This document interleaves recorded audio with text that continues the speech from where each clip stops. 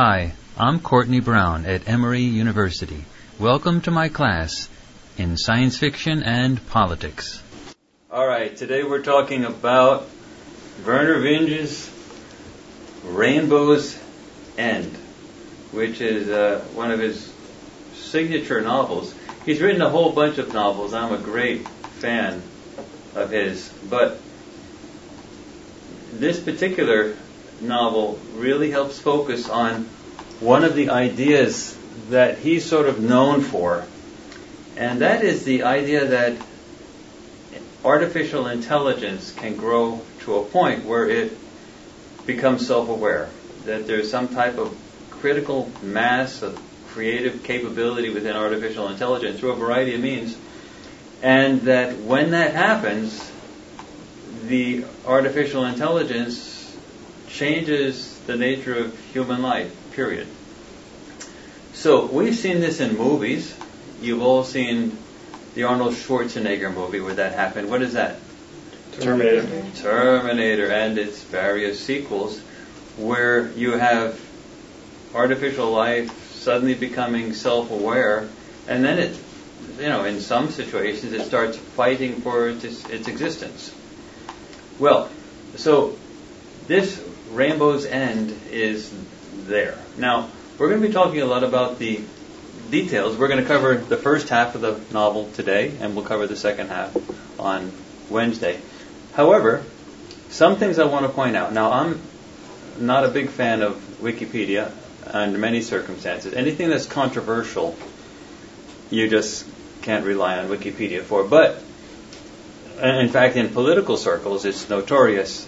Even Wikipedia has had situations where they were banning IPs, anyone from posting on IPs, from IPs in any congressional office, because they would be doing flame wars, or actually they sometimes call them, they're wars where they revert wars, where they would post things opposed to the opposition candidates that's running against their congressperson. And then the congressperson's staff would come in and fix it and put up nice things. And then the other person's staff would come in and revert it back to the old way and to go back and forth. And eventually they just had to, ban certain IPs coming from Congress. So anything that's controversial, whether it's scientific controversy or political controversy, Wikipedia is just a wreck. So, that does not take away from the fact that there's lots of good stuff on Wikipedia, but those are things that are not controversial. And so here we have an article here in Wikipedia on Vernor Vinge's on Vernor Vinge's Rainbow's End. And let me be honest with you, I'm not sure I'm pronouncing his name correctly, so I've not actually interacted with a lot of people who did pronounce it, so I'm not exactly sure. And I'm pretty sure I'm pronouncing it incorrectly. So, anyway, let's let that go. So, Rainbow's End is a sort of a signature moment for him because he focuses on something that he's written about and spoken about extensively that is covered in this book. And that is that idea, and it's covered in this basic Wikipedia concept here, Wikipedia article on the novel itself. And that is the growth of technology to the point where something actually happens. Okay? And this artificial technology so that the computers take over. And when it happens, you get something called a technological singularity. So, let's start with this idea of Rainbow's End. And now let's go to the Wikipedia article on technological singularity. Now that's actually a really nice article. It's actually very well put together with a lot of thoughts tying it together. So I actually recommend this article on the idea of a technological singularity. Now what this is, let's read a little bit of it. The technological singularity, or simply the singularity, is a hypothetical moment in time when artificial intelligence will have progressed to the point that greater than human intelligence, radically changing civilization and perhaps human nature. So, because the capabilities of such an intelligence may be difficult for a human to comprehend, the technological singularity is often seen as an occurrence akin to a gravitational singularity, beyond which the future course of human history is unpredictable or even unfathomable. So you can actually see that actually happening if you talk to your parents about what kind of cell phones they were using. They'll tell you about the early Nokias, and they'll tell you about the early Motorola Razors and things like that. Now here's my cell phone. When you start talking about the modern smartphones, this is like way better than the supercomputers back just a few decades ago. So, for example, my dissertation, which was a really great dissertation, used an IBM supercomputer at the time, and it used an enormous amount of that computer's time. They were, and the size of that supercomputer was 276K. Did everyone get that? 276K. It wasn't even a megabyte. And you talk about these smartphones in terms of gigabytes. So just in terms of space and in terms of speed, when I was teaching at UCLA, I got a phone call from the computer services department and said, "Courtney, we're moving into your office." I knew the guy's bill, so I said, "Okay, what's going on? What do you mean you're moving into my office?" "Well, we were just told from the provost that we have to serve our clientele at the university in proportion to who is using it. So we had to do a survey and figure out, using computer users, who is using our computers. And we found out that you were using 2/3 of the entire computer resources of all of UCLA, 10 departments for all teaching and all research for the last year." It's just me. So we're moving into your office by orders of the provost. It was just a joke, of course. They didn't have the office move in. But the point is, I was a major user. And I was actually given sort of official notice in a IBM supercomputing competition using supercomputers here at Emory. So I'm used to like big mainframe computers. None of the big super ones for which I have been recognized internationally for using, none of them were as smart or as cool as this cell phone. Do you get the idea? I mean, my award-winning stuff was never done on something that was as great as this cell phone. So what's happening is that these technological advances, and by the way, these computers started out to be the size of library basements. And then they became the size of these tables. And then they became the size of desktops. And then they became the size of your laptops.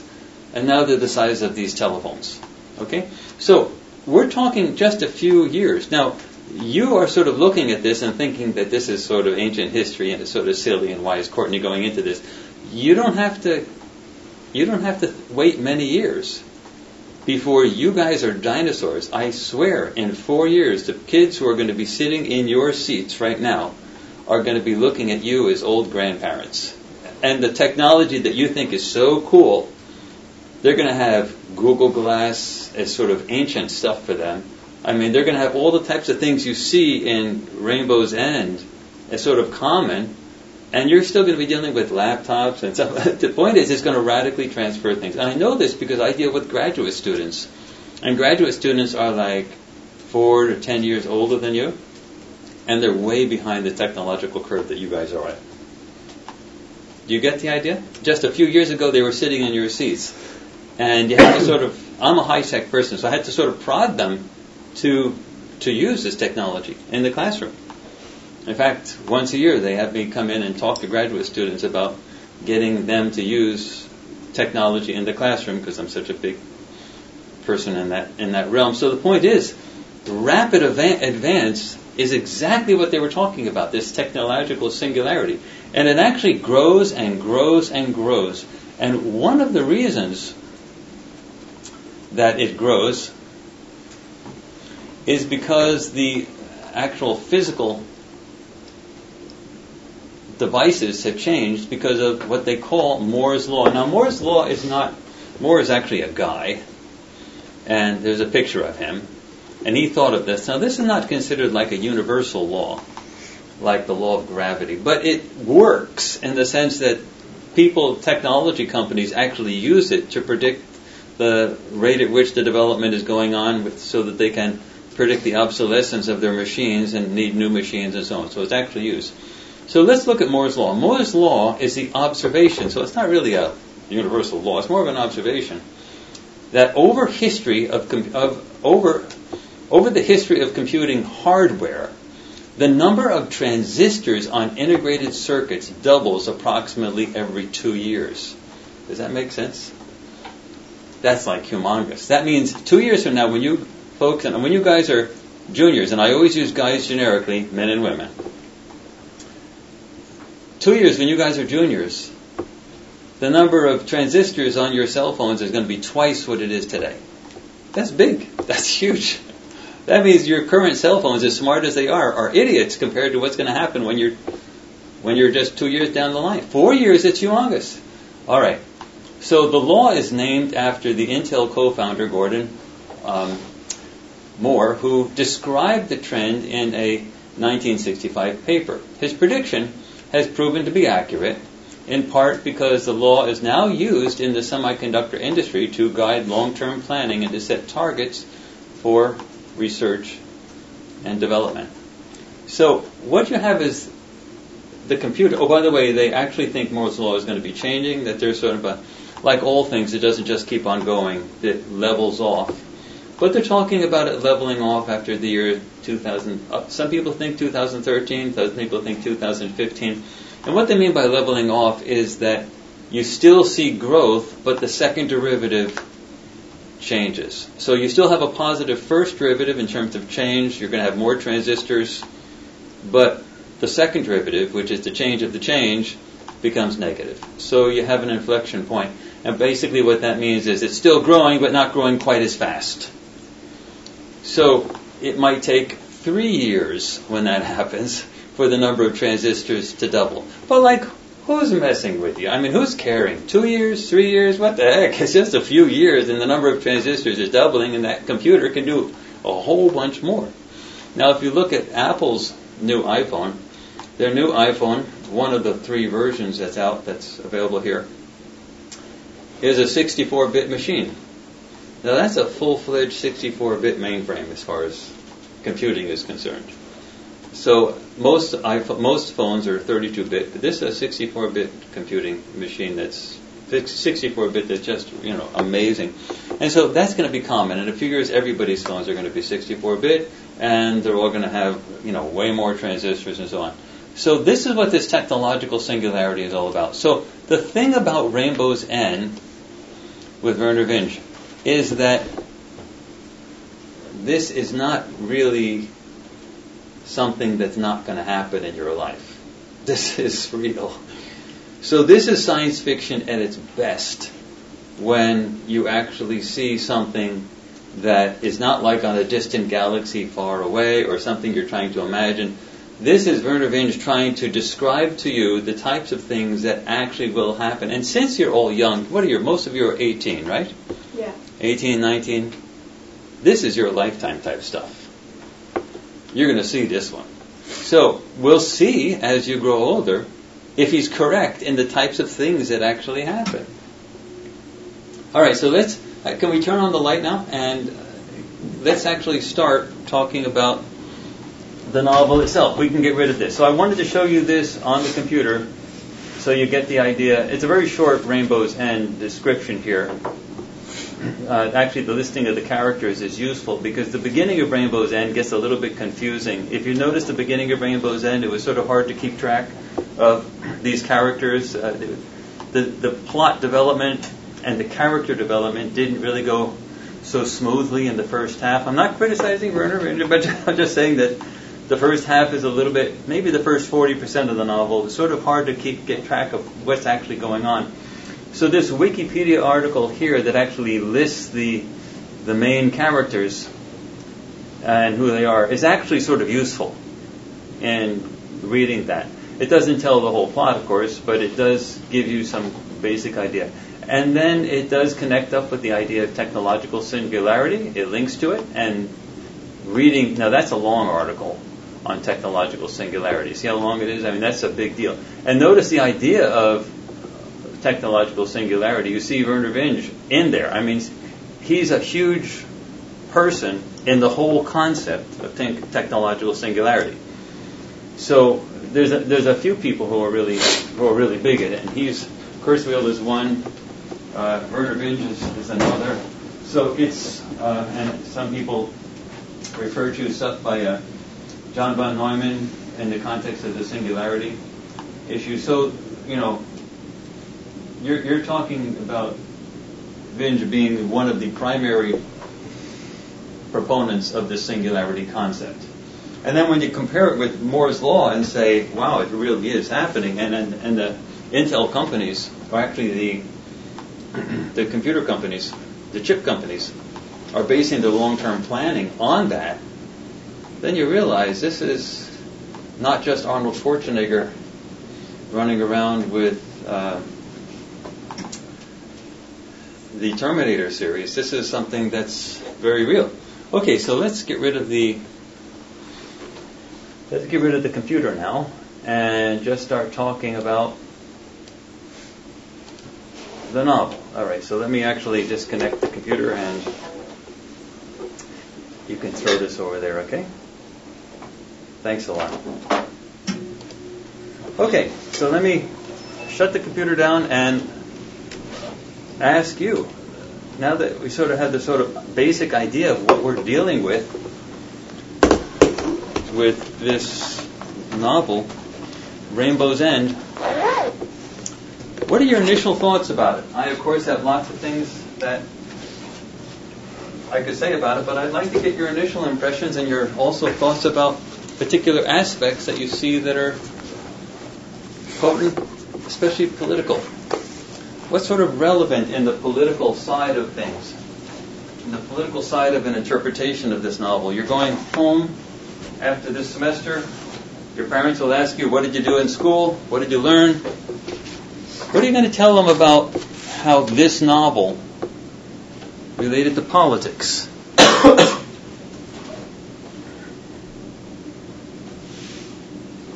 Again, we'll only talk about the first half of the novel. This is open. You can say anything at all.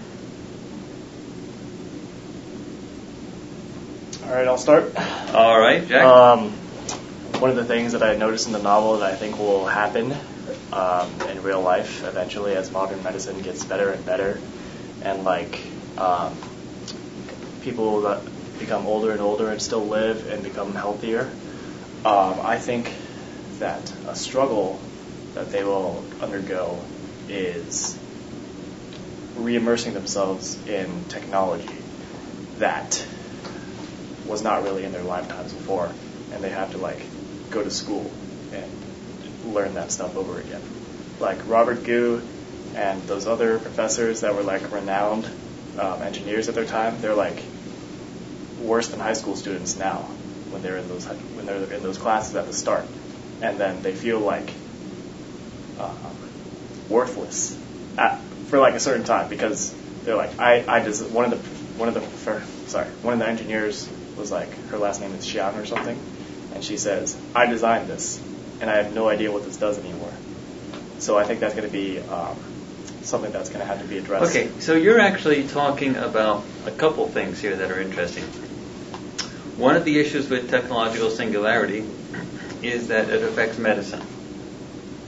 And that you're talking of the idea about medicine and age-related things.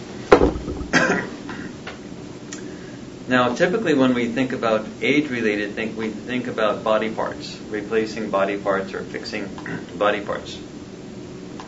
This book actually goes in a different direction than simply body part replacing. It talks about completely, well, you tell me, when we have Robert Gu, what is am I pronouncing that correctly? Does anybody? Okay. What would that what kind of medical change has he experienced? They cured his Alzheimer's. They cured his Alzheimer's. Alzheimer's. But what else? Was it, yes, Alzheimer's. Good. But what else? Was it just that his brain was back? What else was back? His body's in like peak condition again. Peak condition. He looks like he was when he was what? 17, 18. 17, 18, 25.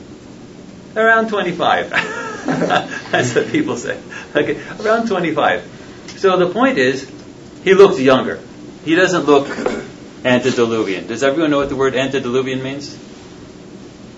That means before the flood, like Noah's Ark. Like, he doesn't look like he's an old guy. Okay? So, he looks really young. Now, the trouble is, what happens when you have an old mind in a young body? It's a weird experience. So they're not talking about body part replacement. They're talking about complete cell regeneration all along. Now, we don't have to go there. There are some issues that are not covered in this medical orientation of technological singularity. Let me just give you an overview in 2 minutes only or less of the problems that seem to me to be unrealistic in this. The body is a carbon-based burning machine. It burns oxygen. That's why you stay warm. That's where the heat comes from. You take food in, it combines that food with oxygen, and it literally burns it. So what happens is you burn up the body, and the whole thing literally burns out, like a car that you just use so often. Now, unlike a car, you can keep on replacing parts with a car, but with the engine, typically those engines, you end up replacing every little piece on those engines eventually because it just burns out. However, if you take a car and you burn it with a leaner mixture, so it doesn't have as much gunk, you burn it lean, and you don't rev it and rush it all the time, that thing can last, hundreds of thousands of miles and years and years and years and years. I think there was a guy who had a Ford truck who went 1 million miles in the same engine or something like that. He just didn't rev it up all the time. So if you compare that to a body, there are two types of people that won't last all that long. First is people who consume a lot of food, very heavy people, because they're processing so much. You're just burning the body out. And people who run marathons, literally, they're healthy throughout, but the body is being worn out at the same time. So the idea is that wearing out. Now, there actually is a lot of research on that, ways to sort of slow down the aging process. And it works with all lower-level organisms like worms, grubs, bugs, rats, things like that. And they're in the middle of controversies now on whether it works with primates, and that is caloric restriction. And the idea of caloric restriction is that you lower the burn rate by literally restricting the amount of calories that the body has. Go ahead. I actually watched a documentary about this last year. There was a man who just through calorie restriction lived until he was like 90, and the documentary was basically an interview of him, and he walking marathons. I mean, he couldn't run them, but at 90, it's amazing that he could walk them at all. They're still doing research on that. But the issue is with caloric restriction, you simply don't burn out the body as quickly. But there are other issues that have not been fully addressed. For example, they had a recent study with caloric restriction that was absolutely idiotic. They got funding. I don't know how they got funding. They should probably get their money back from it. But the point is they had two sets of monkeys, a dieting and a non-dieting.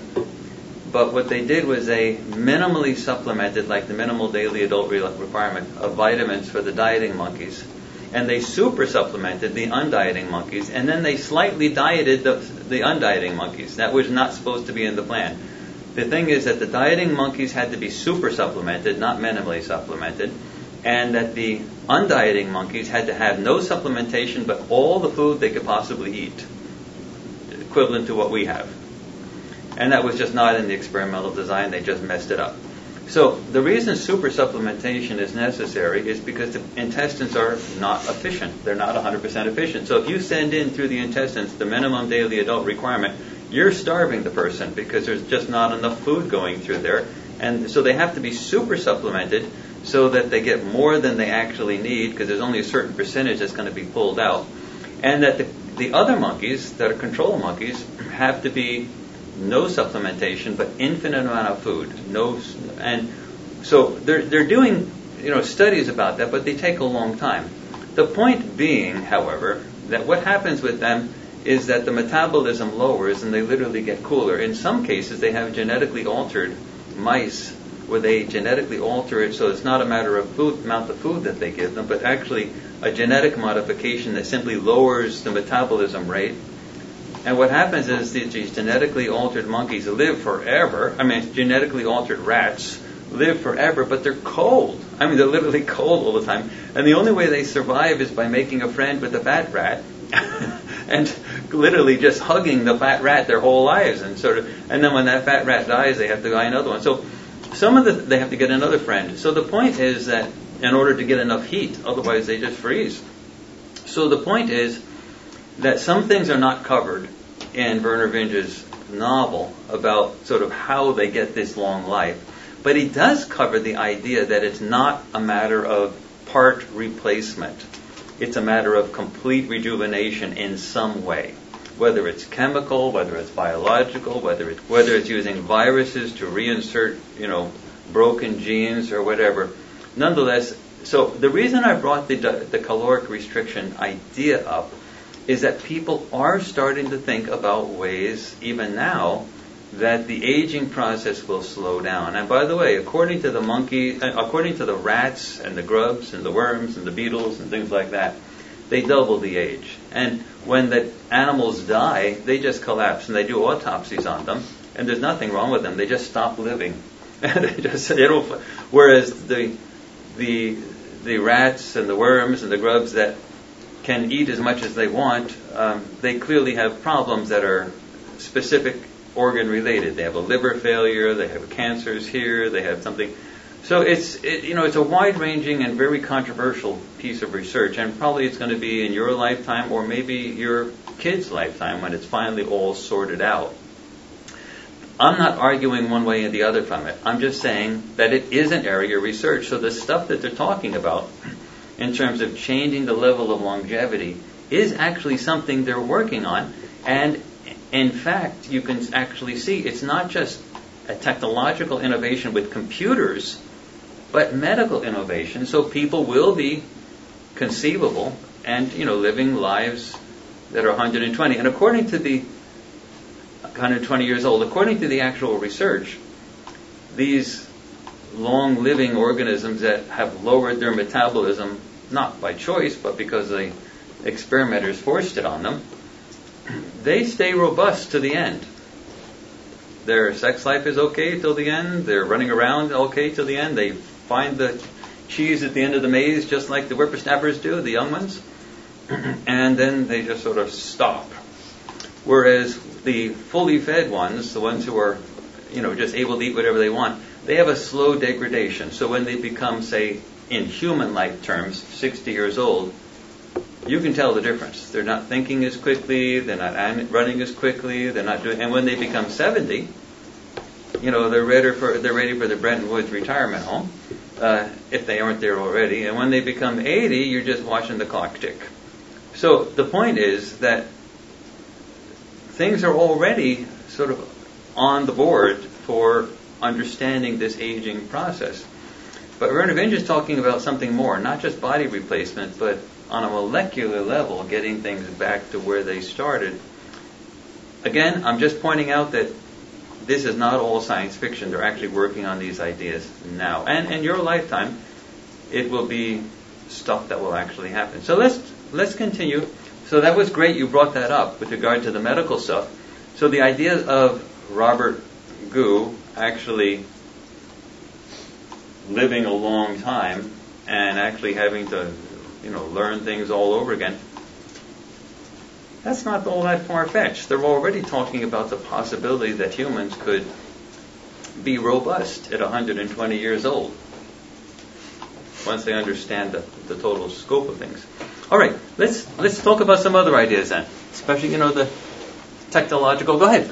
Something I noticed was that's something that my sister-in-law who works for Yahoo has already observed is the monopolization and privatization of information. Of what? Information. So like when they're with the library, when Huerta is trying to compress everything and basically own all human information, that's something that's already kind of scary. That's great. Now, actually, that's a really important point because that is bumping into two movements on the planet right now. One is the information of open source, get everything out so it can be seen by everybody, and the other is a matter of nothing's free, who's going to own it? And somebody's got to pay for this. So why don't you actually describe in the novel what actually happens in the novel to actually chop up the library? Well, this guy, Huerta, is trying to digitize all the books. So the idea is you take pictures or scan in every page of every book in the library, and then you shred all the books. So no one can... Actually, they've got a new way of doing it. The best way of doing it is, that's the old technology. Yeah. The book here is actually talking about a new technology. The old way is you actually take a picture of each page and then get rid of the book. What's the technology they're talking about here? Doesn't it do it at the same time that it shreds? It shreds and then takes pictures of the shreds and then puts it in a back computer-wise puts it all back together. So no one else can get to the information because the books don't exist. The shredding anymore. is part of the picture-taking process, and it's part of the destruction process as well. And it starts with the the University of San Diego. Yeah, UC San Diego. Yeah, it starts with that library, but it's his plan is to do that with all like university libraries, so that the information only exists in a digital format. Yeah. Which means that since it's his movement and his like plan, I think it's 6 months. They said for like 6 straight months he'll be the sole owner of all that information, and it's like all the information that humanity will have compiled up to that point, which is a lot. Owning information that you didn't create. In fact, the only reason you own it is because you were at the shredder. And being the singular owner. And being the singular owner. It's a monopoly too. So it's not. Owner. It's like problematic on 2 levels. How does this relate to the issue of patents? Actually, let me give you more of a hint. How does this relate to the issue of genetic patents?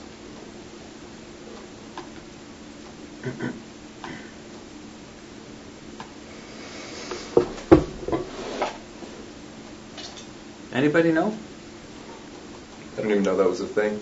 Was it? I don't even know you could patent genetics. Well, companies like Monsanto that are like developing genetically modified crops or patenting those specific crops. Okay, like the sequences. Yeah. Well, it's even worse than that. And they're generally those crops will like take over normal crops, and then that's like they own that, and they'll make them so that they can't reproduce, like the plants can't reproduce, so you have to buy the seeds from them every single year. And that's so how we got So but it's even worse than that. No, go ahead first. Go ahead. Like companies are now buying like human, like they find a gene, so they're claiming they have the right to that gene. Say it again.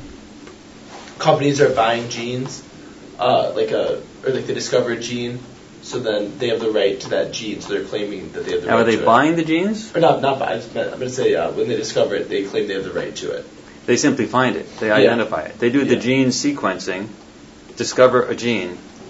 Go ahead, now, Jack. Oh, so it's like, so I was gonna, the crops that like you have to buy from the companies that like don't grow on themselves. That's like exactly what's happening. What happened in the All right, those are two ends of a different story: the gene story and the crop story. But it's still ownership. But the basic idea is with the Supreme Court recognized a certain case. It was a decision that was made. It was a close decision. It was not like a lopsided decision. But they allowed a company to file a patent for a gene that it discovered. Now, it didn't discover what that gene does. It just discovered that it existed. And they have these machines that do gene sequencing, so they said, I've identified this thing. Okay? Were you going to say something? Oh, no. Okay. They were going to identify something, and then they patent it. They own it. Now, the issue is, did they create that gene? No. They didn't create it. Similarly, in the book, when you're shredding the books and then putting it in digital format and then owning the huge library, And did they making a profit. What's that? And making a profit. And making a profit. Did they create that knowledge? No, but they own it because they have the library at that point. They have the source. They have the monopolistic source. So this idea of owning something that you didn't create simply because you either categorize it, you put a sequencer on it, you found it, or you shredded it. This is not far-fetched. That's real. Were you going to say something else? No. Okay. So that's actually, this whole idea of owning information because you're the last person that had access to it before it was shredded. Go ahead. I remember back Google was dealing with some copyright issues when they started scanning Yes. books without the permission of the author, I believe. Now that was another thing. The argument in favor of that was, hey, information should be open to people. Let's just scan every book in existence. And then the same issue came about where authors were saying, you're asking us to give you our books. And Google was saying, well, we're doing this for free. And some of the authors were saying, well, of course you're stealing for free. I mean, that's what. And so there was an argument, and there was a big debate about that. And so the authors who thought of it as theft were very upset with the argument that it was a free service being given for distribution. And it's never really been resolved. And there's always going to be that tension when the technology exists for distribution of digital information. Who owns the distribution channels? Do they then own the content as well? And so it's always a question. So all of these issues are actually coming into this novel. Okay, so we've covered the idea of medical singularity, the idea of having people, in this case, brought back to functionality. But if you can be bringing someone back to functionality, the same argument can be made, can you prevent them from aging in the first place? So, at such a rapid rate. So, what else is there in this novel that you see that's sort of relevant to sort of political thinking or whatever?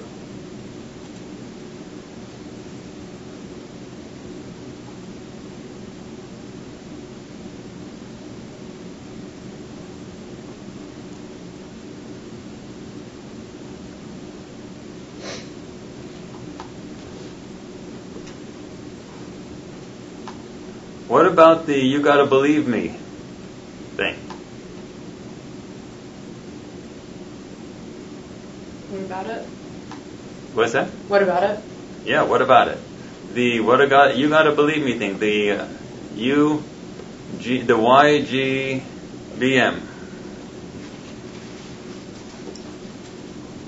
It's that. Let me see if I can actually find a page here where it talks about the why. Page 14. What is that? Go ahead. It's page 14. I remember. On page 14 you find an example of it? Yes. Okay. They're talking about the threat associated with. Actually, let me read from the bottom of page 13. Okay, the bottom of page 13.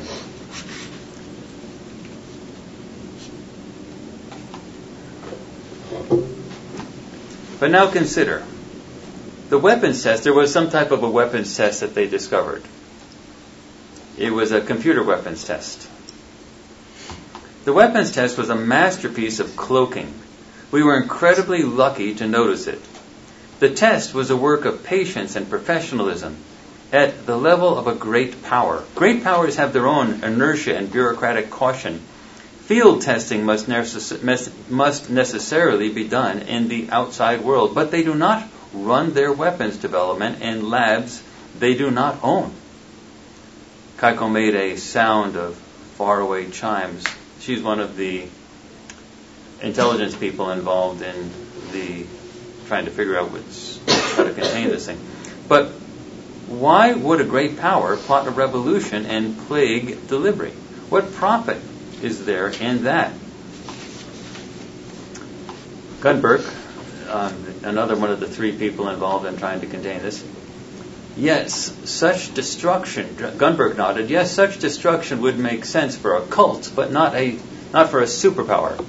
At first, my conclusion was a nightmare without logic, but my analysts have been over this again and again. They've concluded that the honeyed nugget symptom, that was a computer message that was transferred out in a commercial that was eventually aimed at mind control, that the honey nugget symptom was not simply a stand-in for lethal disease. In fact, it was an essential feature of the test. This enemy is aiming at something greater than instant biowarfare strikes. This enemy is close to having an effective YGBM technology. Keiko was completely silent. Even her crystals lost their mobility. YGBM. That was a bit of science fiction jargon from the turn of the century. You've got to believe me. YGBM. That is mind control. Weak social forms of YGBM drove all human history. For more than 100 years, the goal of irresistible persuasion had been a topic of academic study. For 30 years, it had been a credible technological goal. And for 10, some version had been feasible in well-controlled laboratory settings. Now, to give you an idea, one of the greatest ways to get these types of things operational is to make the public believe, nah, they wouldn't do that. By saying, nah, they wouldn't do that, you're giving them permission to do that. That means you're not going to check because you don't believe. Now, in terms of this stuff, since the very first days of television, this has been a problem. In the very first days of television, when they had cathode ray type tubes, boxy televisions, you probably see your grandparents or parents still have them. Maybe a few of you still have them in your homes when you go home. But they're not the flat panel TVs, but the big heavy ones. Well, during the early days when they didn't have cable, but they just had the networks, ABC, CBS, NBC, some of the commercial companies, actually it started with soap. Some of the advertising companies said, let's get people to buy soap. So what they did is for a frame, you have something coming out in the tube, in 30 frames a second, 1 or 2 frames right before the commercial would be a black screen with white letters, big letters saying, buy soap. Now, it turned out that older people couldn't see that, but it would register. It would register in their mind. They would be conditioned to go out and buy soap. And then the commercial for soap, whatever that soap was that they were advertising, would come on right after that. And they were already predisposed to buying soap. The trouble was that young kids, like younger than you, could see it. Now, the older folks couldn't see it, but the young kids said, hey, they just flashed buy soap in front of it. Didn't you see it, Dad? What are you talking about, Junior? Anyway, there was congressional investigation, and sure enough, they found out that the advertising agencies were putting these subliminal messages, really crude, just a few frames, buy soap, right before the soap commercials.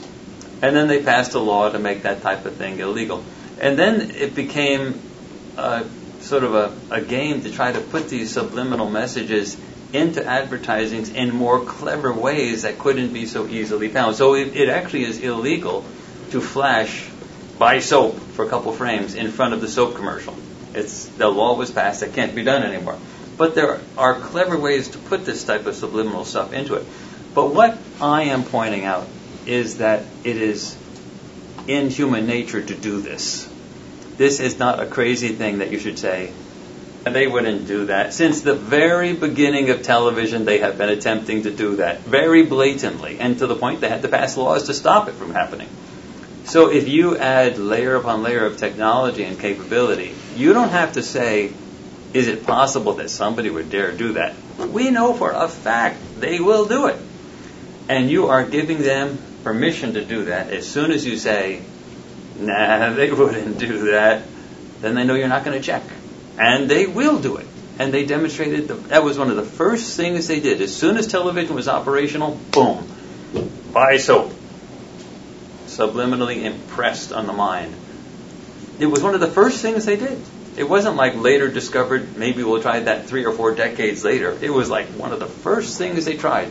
So, this idea of a you gotta believe me type of a weapon, where they're using the tube, where they're using television or some type of method of transmission to insert things into the mind, that is actually something that's been around for quite a while. Now, we're going to get into this really deep when we start looking at some of the other novels that we're going to be talking about. I mean, this is really big in Neuromancer by William Gibson, and when you talk about Neil Stephenson's Snow Crash and things like that, those are like huge elements, because in that case, you're not just looking at a commercial, which is what this Honey Golden Nugget thing had. In that case, people are learning to immerse themselves into a reality. And you're not like watching a computer screen, but you're getting the 3D reality sound. It's like you're there. You're surrounded by it. That's the next thing. So the kids that are going to be sitting in your seats 4 years from now are going to be all into that. They're going to be, what's the most popular YouTube star on YouTube today? I think you mentioned his name. Yeah, once. we talked PewDiePie. Yeah. Oh, the gamer? Pardon me? Was that the gaming one? The gamer one. Gamers are really big. And what they basically do on YouTube, is they insert themselves into the game and follow it through and actually make comments. So you actually see the game going on, what would happen at this point, what would happen at that point. And then you see the guy, the gamer, in a small box on the top, making responses like, whoa, look at that, that's scary, wow, what? And he's fiddling with it to go in. Well, he's trying to get you to imagine what it would be like to be in that game at that spot, and hence reacting to it.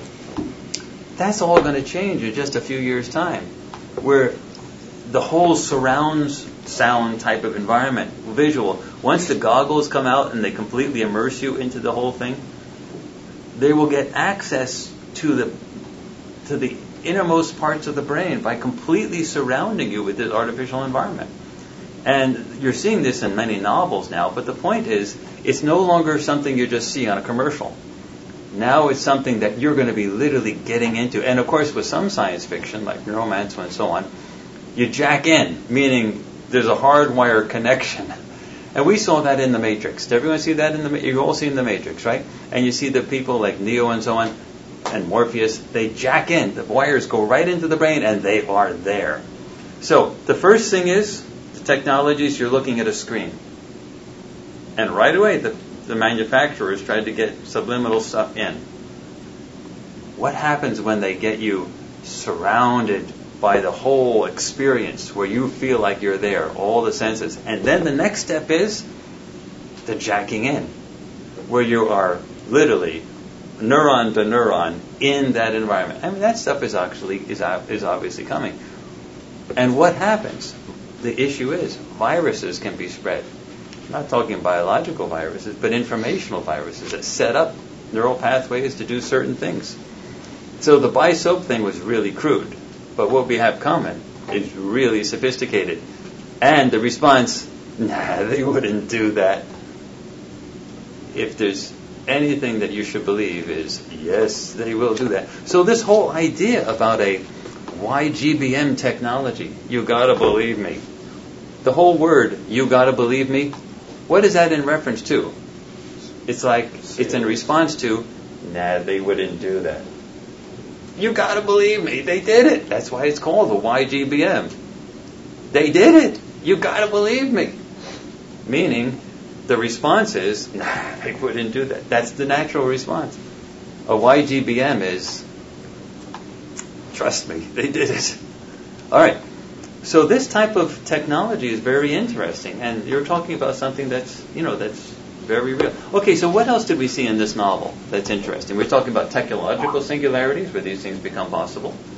We're talking about YGBM technology. We're talking about monopoly information control.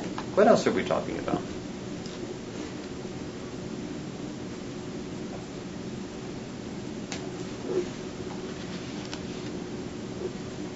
Well, this novel is relatively recent, so I think that a lot of what he included in the novel are statements about the status of our relationship with technology now. So, the lenses that everyone's wearing that changes what they see on a daily basis, I think is more about the author telling us that we are no longer experiencing the world around us and are living our life through technology. We're living our life through lenses. He just makes it a literal analogy in the novel. You're raising a good point. Let's take that a little bit further. Let's look at some other science fiction. You're the first person to raise that idea of changing the reality that you see. Remember that in the novel, the actual real world that they saw was actually somewhat drab. Why spend a lot of money buying a house and furnishing a condo that looks really great if you can just have a drab one, switch a switch in your glasses, and you're living in a palace? I mean, if it looks like a palace and feels like a palace, why does it have to be a palace? So a lot of the stuff that you're seeing here is people having artificial environments that look really great, when in the reality is that it looks like a piece of trash. What happened in Battlestar Galactica? Anyone remember that series? Anyone watch that series, Battlestar Galactica? How many people have seen Battlestar Galactica? Not the very first one, but the repeat, the newer one that came out on Sci-Fi Channel. Saw the pilot episode. I saw a couple. Oh, you're not real Battlestar Galactica? Okay. Well, the basic theme behind Battlestar Galactica is that there was a technological singularity of the type that you had. And you had humans who had built essentially robots. And these robots became eventually self-aware and had that, they passed that level of technological singularity. And like in the Terminator, they said, I'm not going to do this anymore. And they started a war. And they started to fight. And then they kept on, then that was war number one. And then there was sort of the second phase of the war. There was a long pause, sort of a peace, sort of armistice or whatever. But what happened was that there was a new type of, these robot type things were called Cylons. And there was a new type of Cylon, which was a merger between the metal robots and humans. So they were Cylons in the sense of being robots, but they were biological entities that were programmed. And one of the things that was unique about these human Cylons versus the metal Cylons is that they had an ability to project. So they were walking around in metal ships with drab metal walls, but as far as they were concerned, they were walking through paradise. I mean, everything was great. Whatever they wanted to see is what they actually saw. So we're starting to talk about a technology where it's not just you're immersing yourself and exposing yourself to a virus, but also you're drawn to that technology because it literally creates a reality for you that is better, nicer, cooler, niftier than the reality that's around you. Why should you face your drab one-room studio apartment when at a flick of a switch you're living in a palace? Why should you actually have to walk down the hall of, an old carpeted hall in an apartment building when you could be walking down a hallway of a grand building that's like in the White House, for example, down the White House, red carpeted in the whole thing? Meaning the walls are still going to be there, so you're not going to bump into them because the reality will keep all those physical things in place, but they'll change the way they look. So we're starting to see this with Google Glass, where you're getting information coming into you.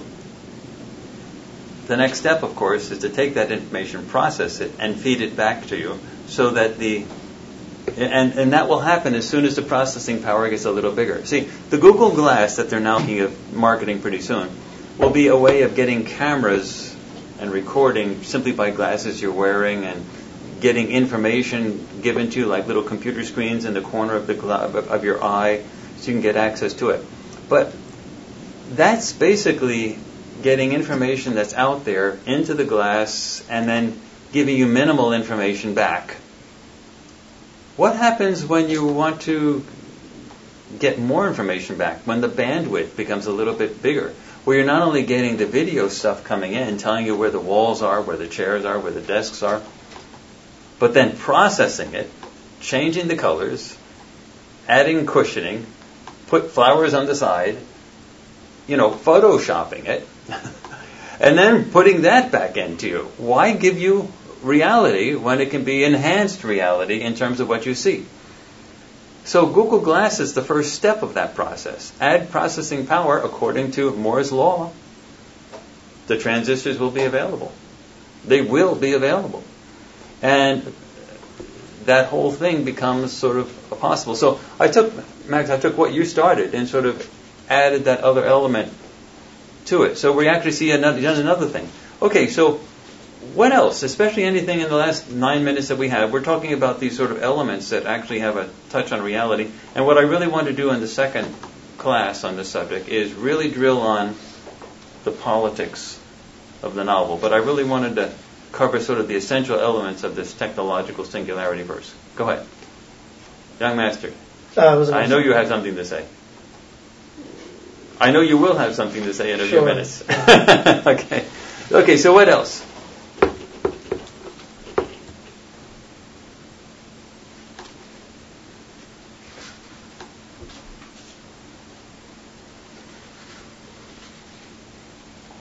Who's Alfred?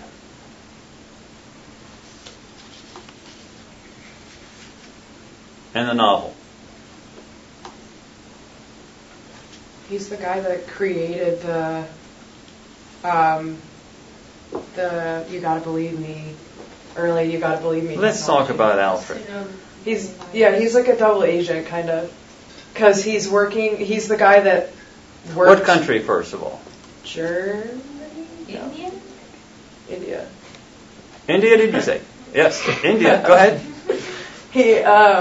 He was the guy that put that test to use, and then he was also contacted to help contain the thing that he already created. So he's making it look like he's trying to help them stop some enigmatic entity, but it's actually him that they're trying to stop. Now, this is very interesting.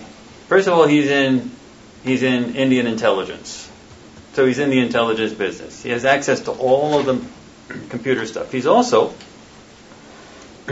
running the UCSD lab to get this computer virus to work and doing the test. He's a bit shocked that his invention actually was discovered, and he just happens, because he was in intelligence to begin with, he was able to position himself among the three top people to try to contain it, and the other two don't even know that he's the one who did it in the first place. Now, how does the you got to believe me concept, or they wouldn't do that, concept develop or fit into this. He's in intelligence to begin with. He has access to the information, access to the physical hardware, access to the labs. Projectile, what are we really saying? All right, I'm going to guess that the message that Werner is trying to say is that the people at the top can do whatever they want to the people, to everyone else. Especially, yes, but would this be President Obama who would be doing something like this? It'd be the intelligence agencies. The people who have the ability, the people who are there. And if there's one thing about intelligence agencies is you're not allowed to know what they're doing. That's why they are intelligence agencies. Their job is to get information and control things stopping them from doing whatever they want, is you saying, nah, they wouldn't do that. So the point is that a YGBM, you got to believe me, weapon, is actually someone who is rogue in an intelligence agency is potentially capable of doing. They have access to funds that are unaccounted for. They have access to money. They have access to labs. Now, what is it that motivates Alfred? Is it a sinister plot by a world power to control the world? What is it that motivates him? He's trying to save the world. What's that? He's trying to save the world. He's trying to save the world. He's trying to save the world. And say more about that. Well, he thinks that just like how the other people that are coming to him to try and stop his plan, that someone's going to come up with basically the end of the world. Like humanity's going to come up with a way to destroy itself sooner rather than later. So he looks at the problems of humanity and says, obviously humanity is going to kill itself. Yeah. And he's got to save it. Yeah. Now, is that so far-fetched to believe that somebody could think that? No. A lot of, well, just plain old fiction, but a lot of science fiction too centers around the idea that one person or one small group of people can like change the course of history. That's like the whole idea of the Foundation trilogy too. So here we come, Alfred marching in an intelligence area with access, money, and the ability to say, hey guys, and they also control things secretly, meaning they don't tell the left hand what the right hand's doing. So it would be very hard for somebody else to sort of piece it all together. So they come in with the ability to sort of orchestrate such a thing.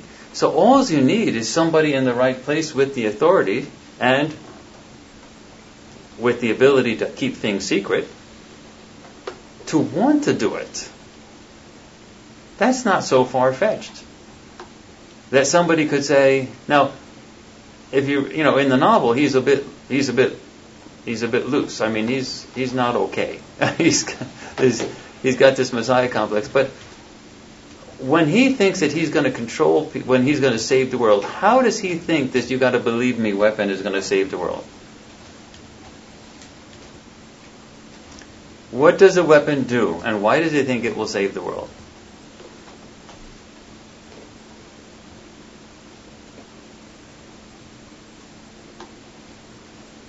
And what is Werner Vinge saying about the potential for intelligence agencies in particular to view the world? How do they view the world?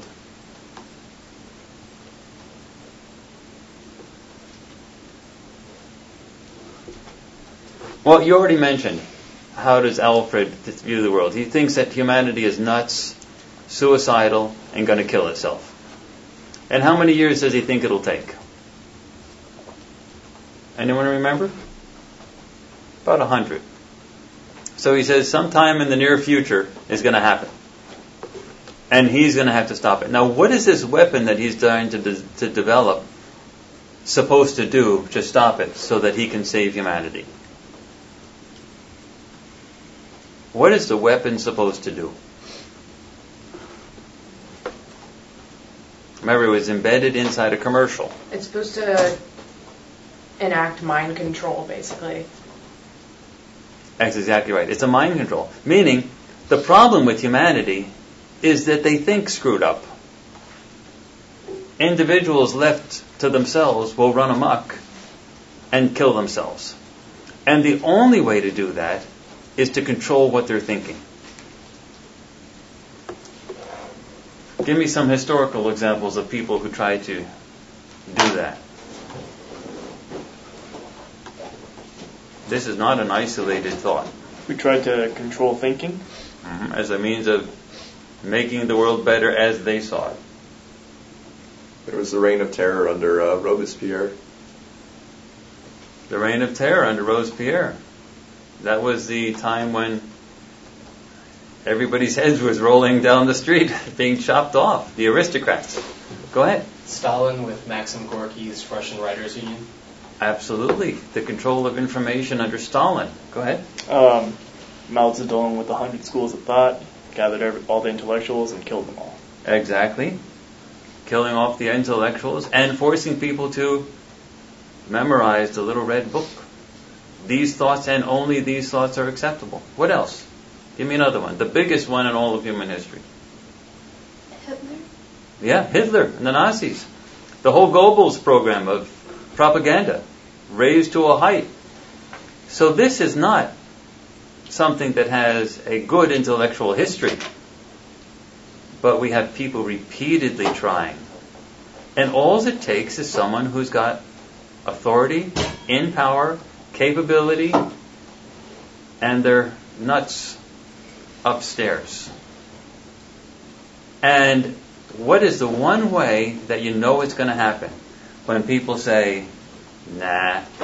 You remember the people who let Hitler take over in Germany were the aristocrats themselves, the people who said, we'll be able to control him. They knew he was nuts to begin with, and they said, we'll be able to control him, don't worry, so we'll let him be chancellor, it'll be all right. What was the first thing that Hitler did? Got rid of them. He killed those guys, so they couldn't challenge, and that was the beginning of the end. All right? So, the idea is that people who can are also people who will. And that's why Werner Vinge calls the weapon a you gotta believe me weapon. Because the response, the name of the weapon is in response to the human tendency to say, nah, that can't happen.